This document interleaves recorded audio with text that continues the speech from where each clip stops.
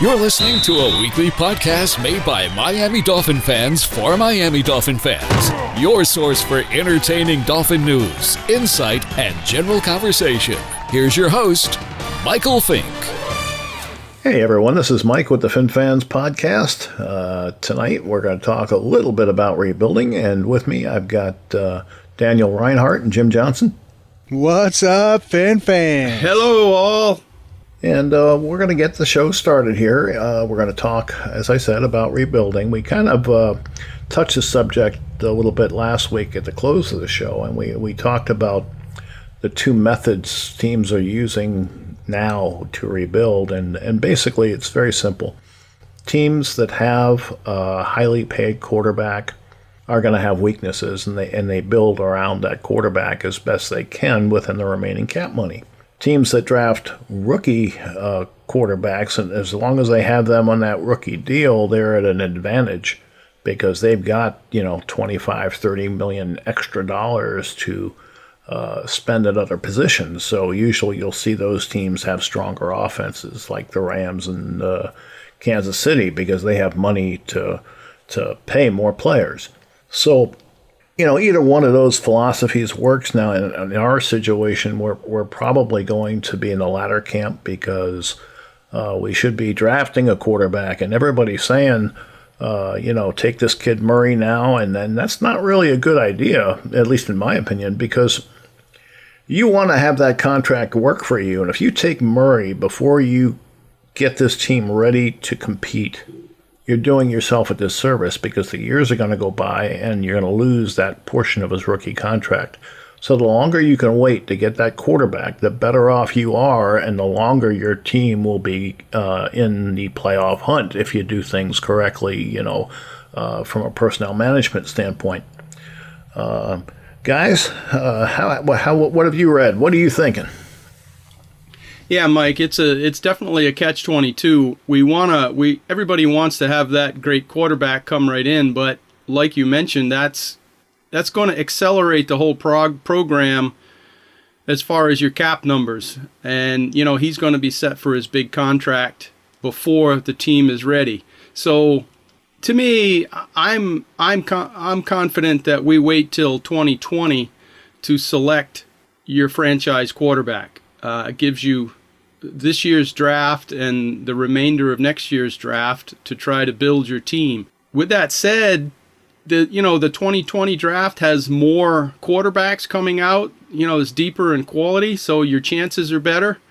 There's rumor and talk about, they could wait till 21 to grab a quarterback, and that has its merits as well. It's a little bit hard to swallow, but realistically, we've got this 2019 draft, and we've got a lot of holes to fill on the offensive line and the defense in general. We got probably a whole new plan on defense, so there's going to be a lot of moving pieces. So one draft, say we get 7 rounds, say we get 8 picks or something this draft, half of those probably won't be starters. So not initially anyway. Yeah, well, that's right. What I'm saying. Anything past the first and second rounder, you really don't have much. Your odds are stacked against you as far as them being impact players. But it's a catch-22. We've got Rashad Jones and Xavier Howard that are getting. One's already getting big bucks, and the other's going to demand big bucks. Those types of players are hard to keep part of the plan when it skews your cap numbers like that. Well, that's why you're going to have more rookies starting, I believe. Yeah, no doubt. Daniel, what do you think? Yeah, so here in just a bit, I want to lay out kind of my idea, guys, for what a plan would look like for the rebuild. And it's not completely original. I've done some reading and some watching some videos here recently about what an effective rebuild looks like. But as far as what you're talking about with the cap number and a quarterback who's getting paid a large portion of the cap versus a young guy, say. For everybody who is wanting Kyler Murray this year, I can understand why, because they're impatient.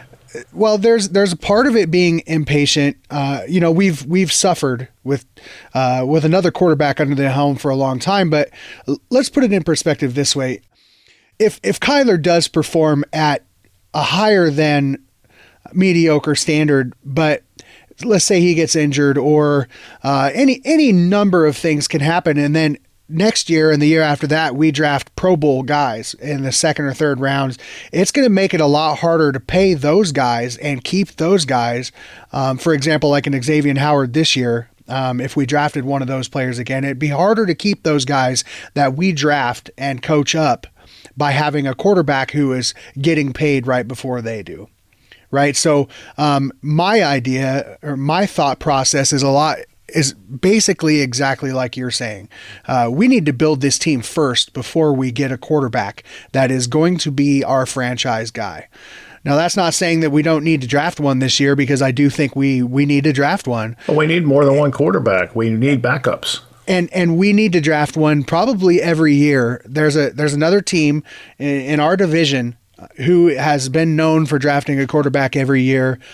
And believe it or not, kind of like Jim, right? They do, yeah. They kind of reside somewhere around Jim, and we've got a coach coming over from that program who knows what that looks like, where you got a guy coming in who's a backup, but a successful backup, believe it or not, because they can come in and work the plan that the team has. So I think we draft somebody this year, but it's not going to be in the first round, guys. Not if I had anything to say about it. And I think that the vision these guys have right now is going to be similar to that as well. I do too. I don't think this is a one-year rebuild. People that have that in their heads need to get over it. They need to forget about that. It's It's been 31 years since we were in the Super Bowl. Yeah, so if it takes a little longer than a year, you got to understand why. Yeah, I need to go back onto what I was just saying earlier. We talked. You mentioned Kyler Murray, Daniel, and everybody wanting to be excited about. Le'Veon Bell or whoever, whatever big ticket name, and Antonio Brown, and it's fantastic. They're great big names, and they're very exciting, and it gives you a reason as a fan to be excited. So I get it. And this whole tanking thing or rebuilding thing isn't palatable to people. So they grab on to anything that's exciting. But you start looking at signing players, and you run around and you grab this guy here, that guy there, and you trade up in the draft. Everything you're doing is a reach. When you sign free agents, normally you're overpaying. That's why they're a free agent. If their team isn't willing to sign them, there's only two reasons. There's a breakdown between the player and the team, or the guy wants too much money. And that's how the whole NFL ticks now, is these players understand that someone will pay them. So the whole thought of having, 10 Pro Bowl players on your team isn't realistic. It's not going to happen. I mean, you can look at the Dallas Cowboys. They had one of the best offensive lines in football, and what good did it do them? So, you can't continue to play all of these star players because it breaks your team down.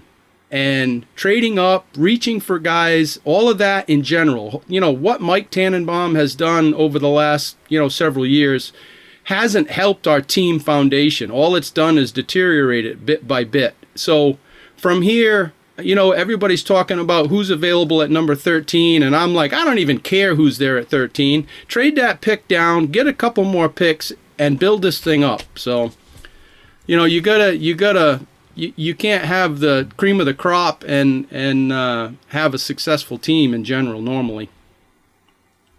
Well, I think what they're going to have to do, obviously, it's finances, guys. It's as simple as that. It's finances. Wait a minute. It's finances, and it's also a juggling act. Right.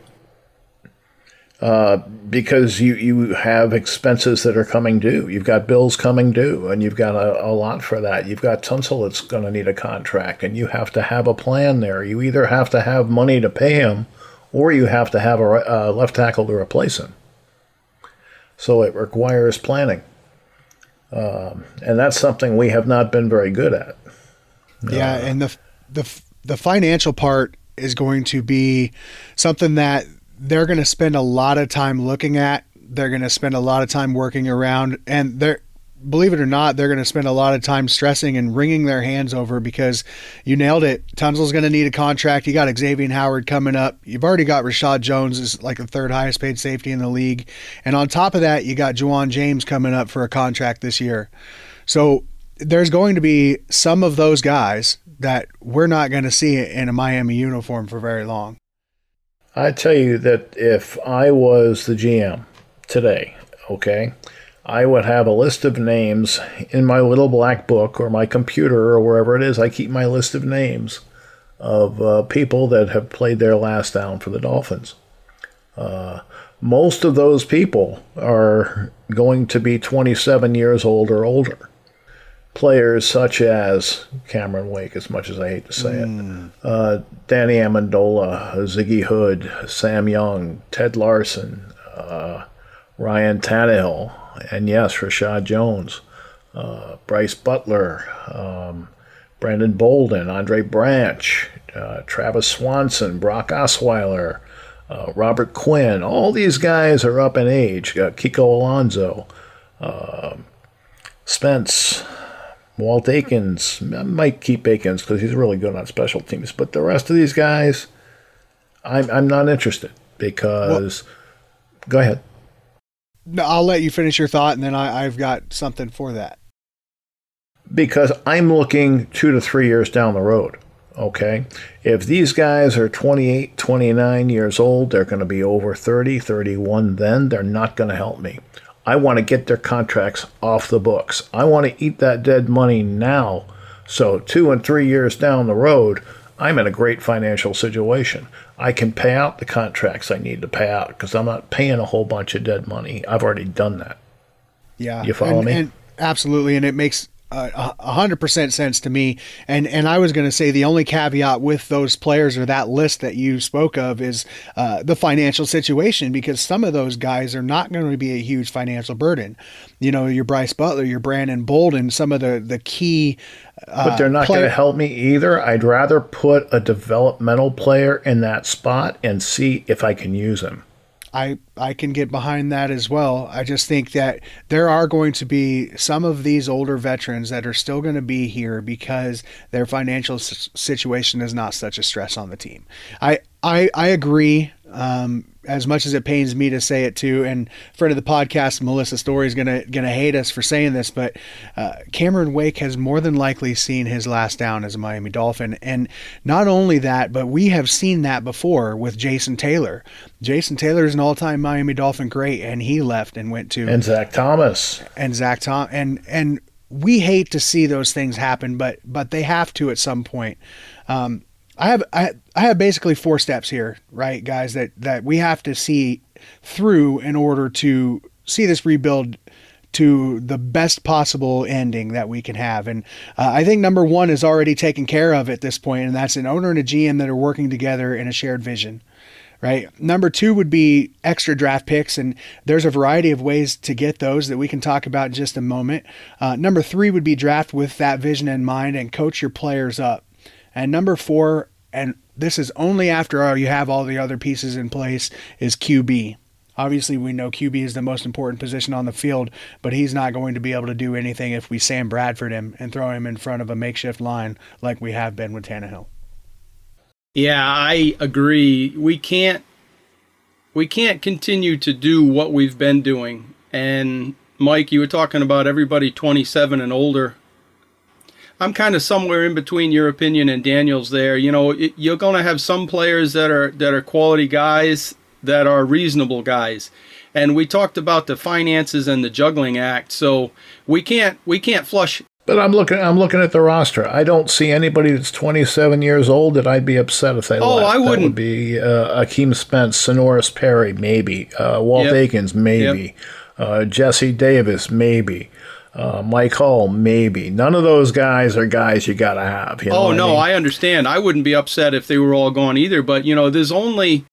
I mean, do you actually cut all of those players, or do you keep, 20% of those guys in position. Well, that's going to be determined in training camp, because what I'm going to do is I'm going to bring in a bunch of undrafted free agents, and I'm going to let the best player play. You know, if they're the best player, they're probably going to stay, but eventually they're going to be replaced because of their age. Yeah, and this that's assuming they're not big financial commitments, and none of those guys are, so that's not really an issue. Like Alonso would be a different story. Alonso would be adios. Yeah, well, I've did some research on some of our guys today. I was looking at Alonso's contract because I was like, how painful is it going to be to get away from Alonso? And, he's... Bite the bullet. Yeah, I know. He's got a $8.3 million 2019 salary. And some of these guys also have a March 14th or something. If they're on the team then, they get guaranteed money. They get a bonus, so right? Come first of the new league, you're probably going to see some stuff start to fly quickly because they don't want to have to pay those guaranteed numbers.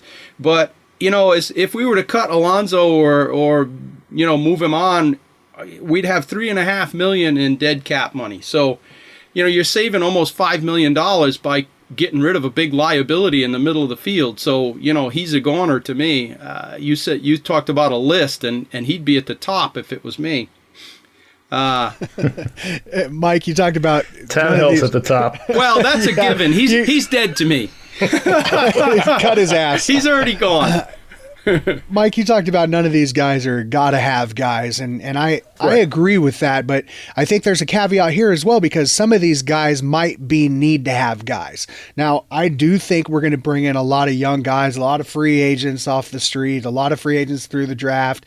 There's even the AAF now that is going to produce some talent that is going to come to NFL training camps. So we're going to see an influx of young talent, at least at training camp. So that's a bonus.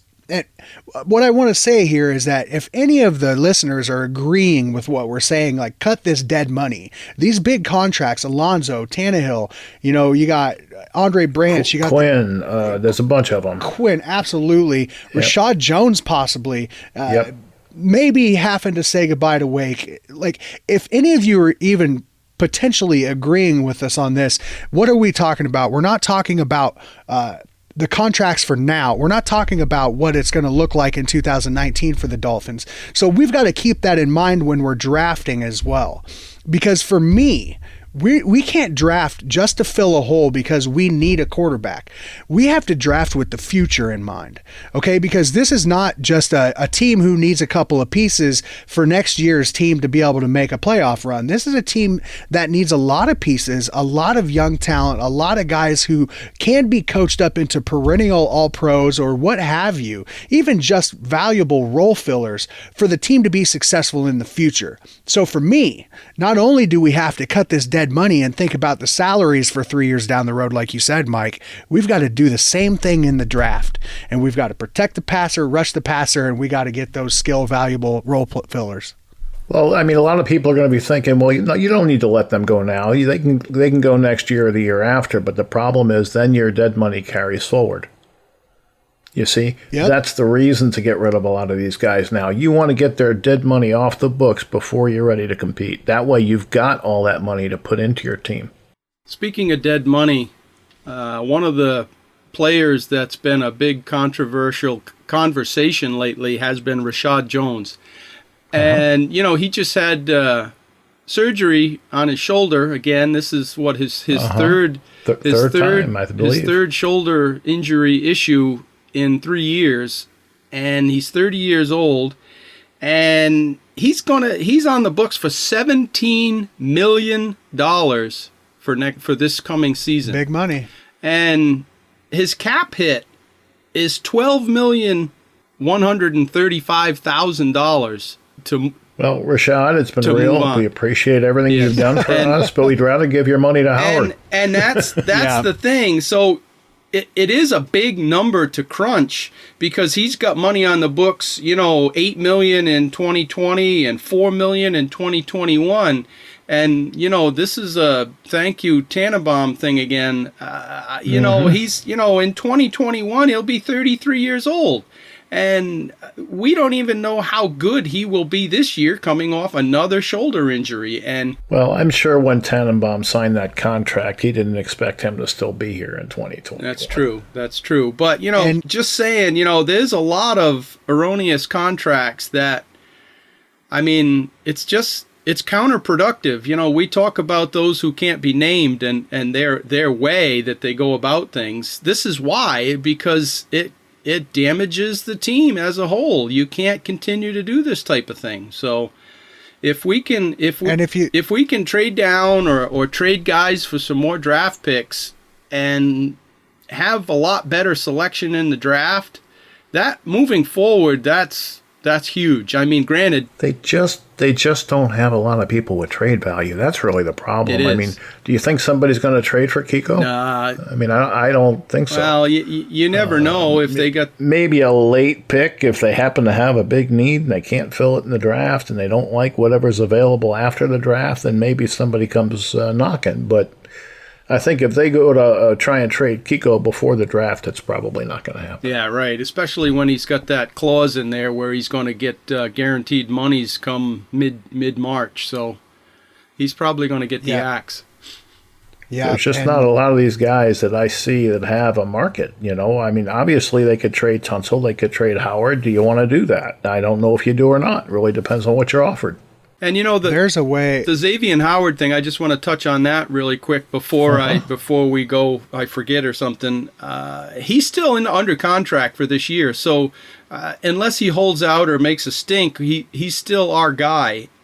He's our guy. And then the other thing to take into consideration is his knees aren't good. He's had 2 procedures now to clean up meniscus, and when you clean up a meniscus, you're actually removing part of it. So every time you do that, the meniscus gets weaker and weaker. So, do you cut your losses now and try to get a first-round draft pick out of it, or do you keep him and pay a lot of money and have him not play half the season? So it's not an easy question to answer. Right.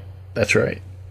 I want to go back real quick to just talking about Rashad Jones, and if there's I think the likelihood of Rashad being cut is really high, and the reason I say that is not just because of his contract. That's probably the key component here, but if you look at the guy coming in as our coach, Brian Flores, he has coached safeties. He was a safeties coach for a while, and he coached that room with some guys who were role players. Okay, and we got a guy right now in Micah Fitzpatrick who can take over in that backfield, but we'll also be able to find some guys who will play some roles. And I think Flores, more than any other coach that would have been coming in this year, can see that and know that he'll be able to get the most out of role players in that position if we do indeed let Rashad walk. Now, we're talking about Xavier Howard as well, right? And we talked about the trade value of Kiko Alonso, and the conversation has been there a lot about the trade value of Tannehill. And we are talking about, are we even going to be able to keep Xavier Howard after his contract comes up? And I said something earlier about getting extra draft picks, and a lot of the time we talk about trading back, but there are other ways to get those draft picks too, and that's letting a guy walk in free agency and getting compensatory picks. Most of the time those are 3rd or 4th round picks, which can be turned into really good draft picks if you're drafting with your vision and you're doing it right. Right. So I think that there's a possibility. I think the likelihood of us signing Xavier Howard to a long-term contract this offseason is very slim.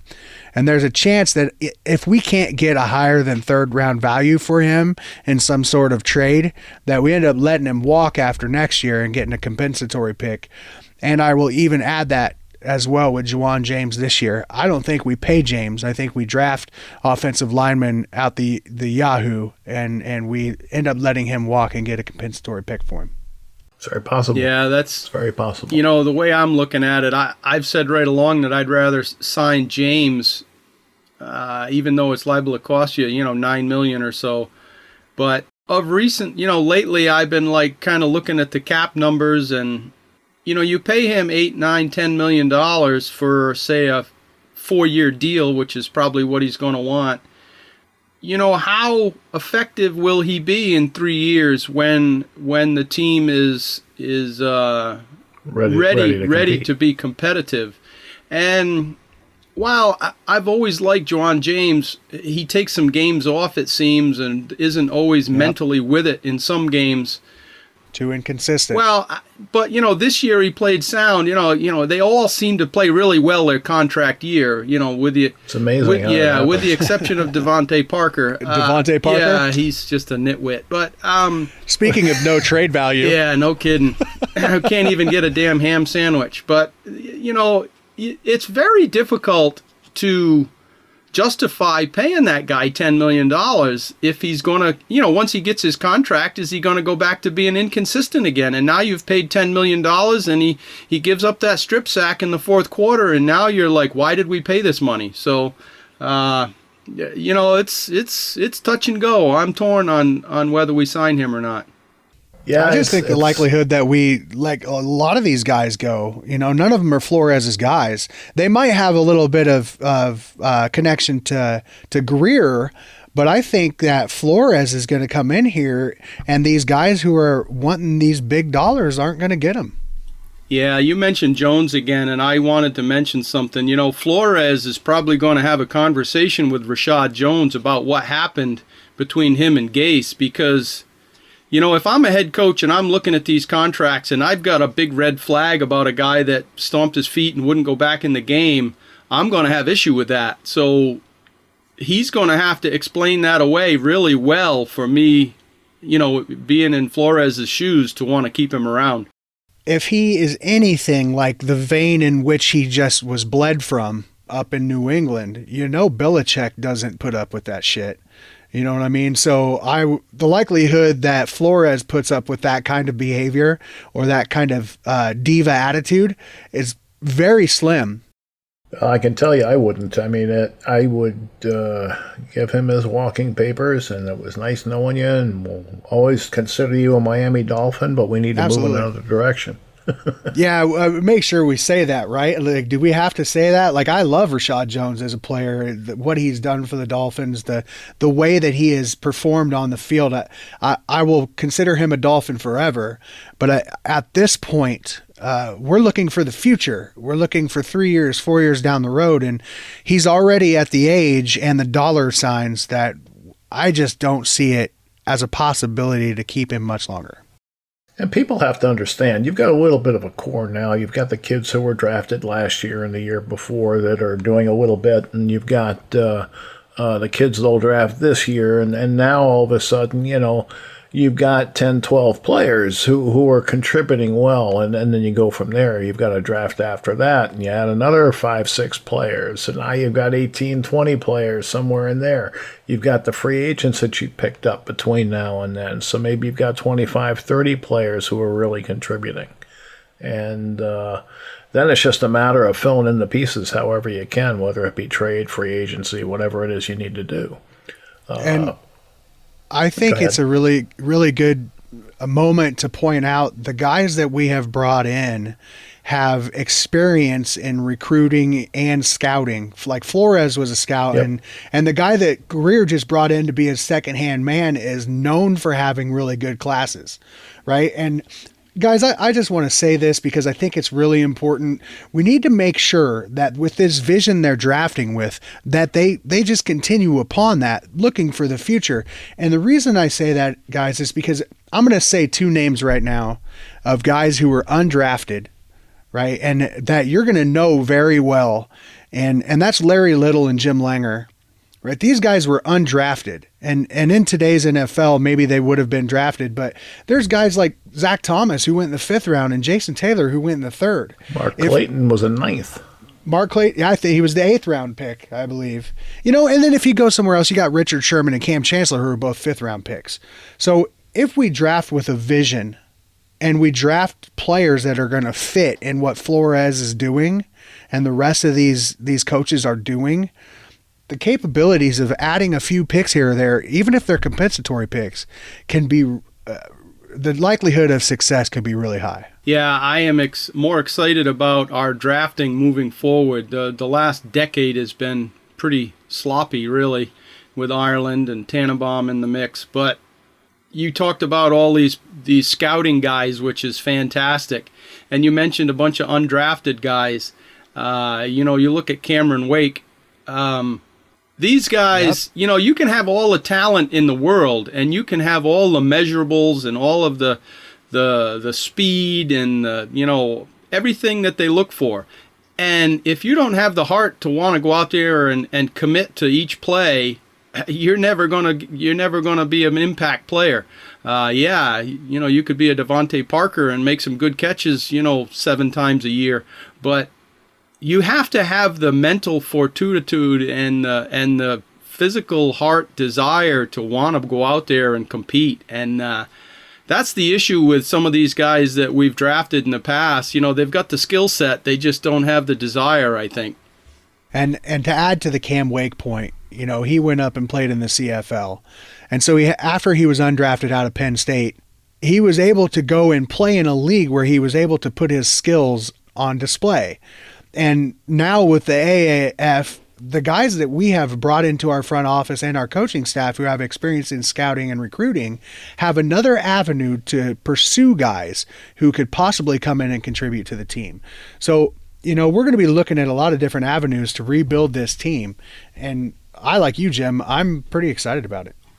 Yeah, I mean, this is all in the wind. We got a whole bunch of new guys, young coaches, inexperienced coaches. But they've been involved with winning programs, which is fantastic.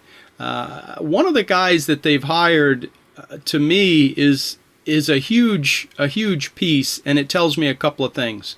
Jim Caldwell, some people say, he's never was that good, blah, blah, blah. But the guy's been around a lot of players and teams. He's got a lot of experience. And this is one of the biggest things that I take from it, is Brian Flores is smart enough to understand that he's going to need somebody with that experience to lean on. Other than that, Flores wouldn't have brought this guy in here. And to me, that speaks volumes about Brian Flores and who he is.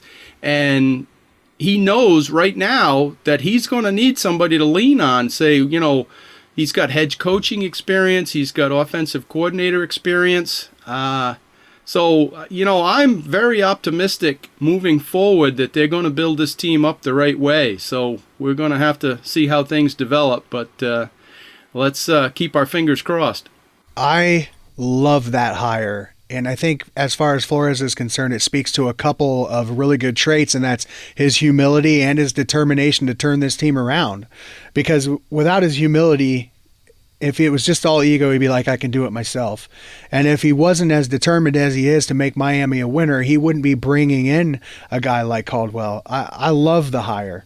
Yeah, I was happy to see somebody with good experience coming in onto the team, because, that's the biggest issue I had with Adam Gase is he thought he knew it all and he was going to be his way or the highway, and we all saw how that played out. Moving forward, he may become a Hall of Fame coach, but I think a bit of that arrogance cost him quite a bit there in Miami. Well, you live and learn, right? Hopefully he learned a lesson, and he'll be a better coach after he leaves the Jets. I was going to say, I was getting ready to freak out on you, I was about Mike. to smack you right through the headset here.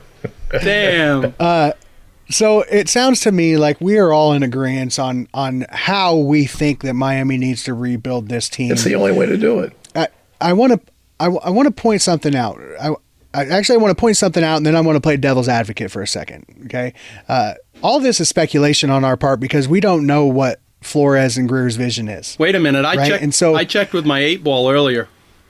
Well, it lies. I'm telling you, it lies. That's right. They all lie. I double checked. We don't lies. Greer and Flores will lie, and Ross will lie, and you can't trust anything. I confirmed it with the crystal ball, though.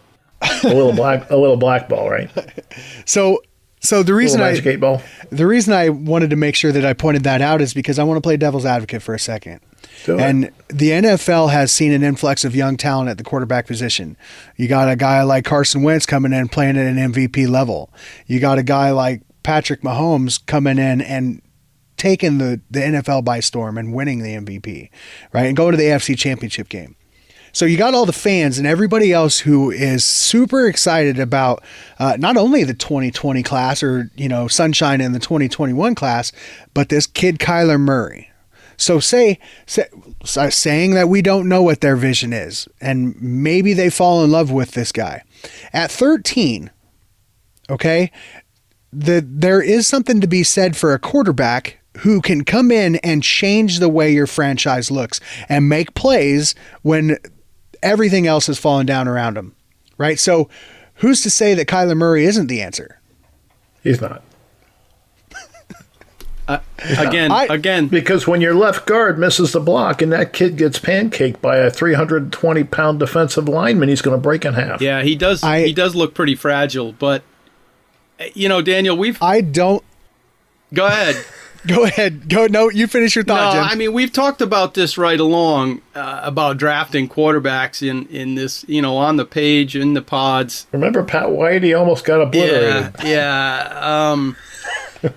The thing to me is that I always say if the everybody's in love, management-wise, front office is in love with a quarterback, and they are sure that he is the guy, then okay, go for it. Do what you got to do.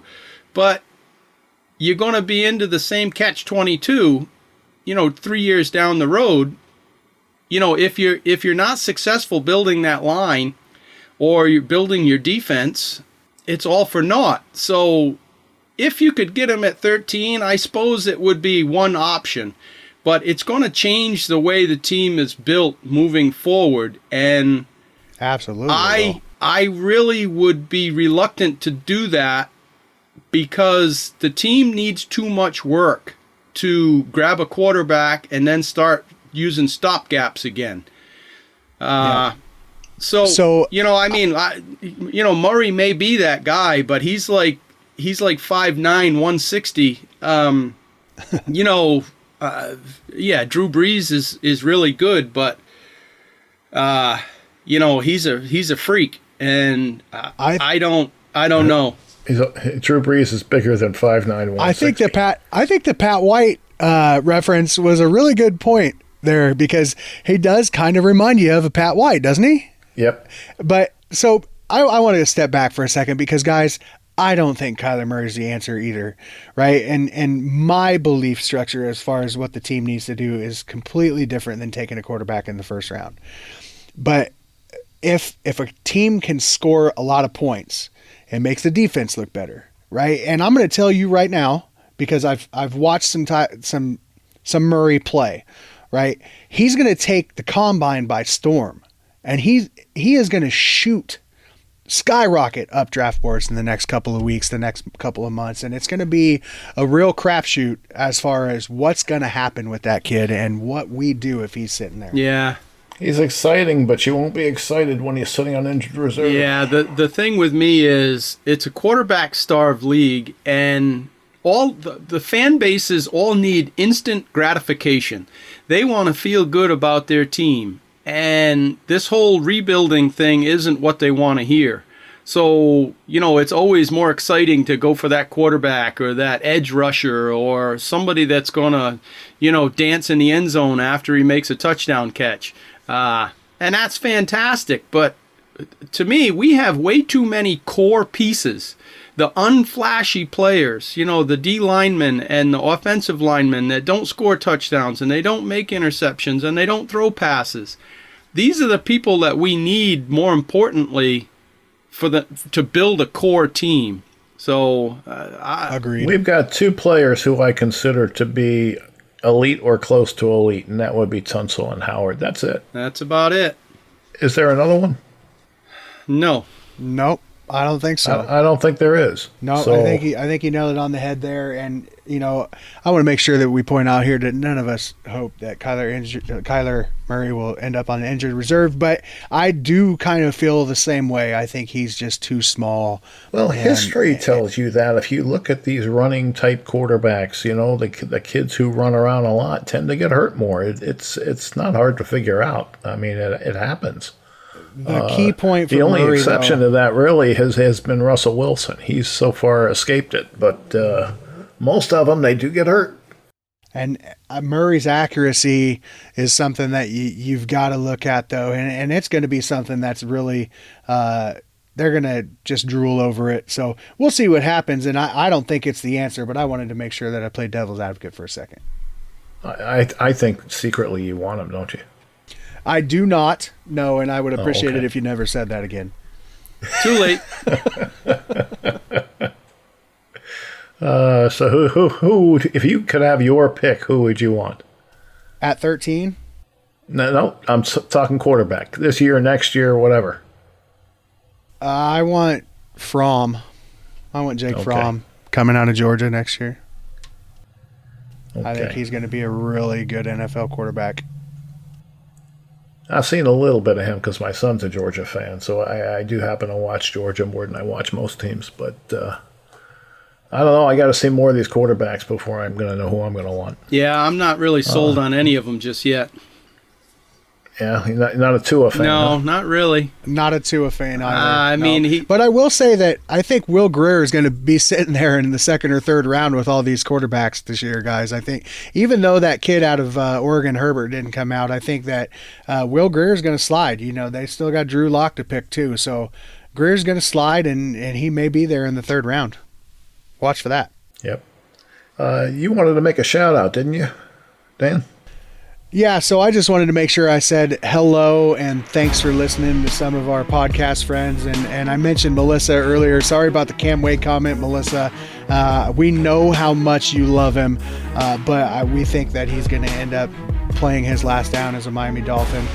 Elma Galvin Joyner, we love you. Matt Hawk, I can't stand your Penn State Nittany Lions, but thanks for being such a good contributor for us, and we appreciate you. I don't think that Matt listens to the show. I think you're wasting your time. Yeah, I don't think he does either. And then the other two Matts, Clayton and Basinger, thanks for all you do. Yeah, I don't think Matt has the ability to listen to the show. He uses a work phone. I don't think he can listen to it. Yeah, and of course, we're talking about our Facebook page, Miami Dolphins #1. We'd be glad to have you sign up over there and join us in 24/7 Dolphins talk. I mean, if I started throwing shout-outs, I probably wouldn't stop, so I'm not going to start. There's just a few people that I've seen recently that have always got something good to say, and Jim just touched on it. We are a fan group for the Miami Dolphins. That's how we started this podcast. You can find us there at Miami Dolphins #1. That's where we have all of these conversations on a regular basis. We'd love to get your feedback. We'd love for you to join us. Come there. Are we as civil there? I don't know. We are. We are. Oh, okay. Yes, absolutely. All right, guys. I want to thank you guys for joining me this evening, and thank everybody for listening. Yes, please listen and share the podcast. Subscribe. Absolutely, share. Yes, and comment. Let us know how we're doing. Yep. All right, so we've done another show. You guys know this has been our 29th show. Number 29, baby. Number 29. So that'll be that. And we always end the show with a big, loud fins up. Fins up! Fins up! Good night, guys. See ya.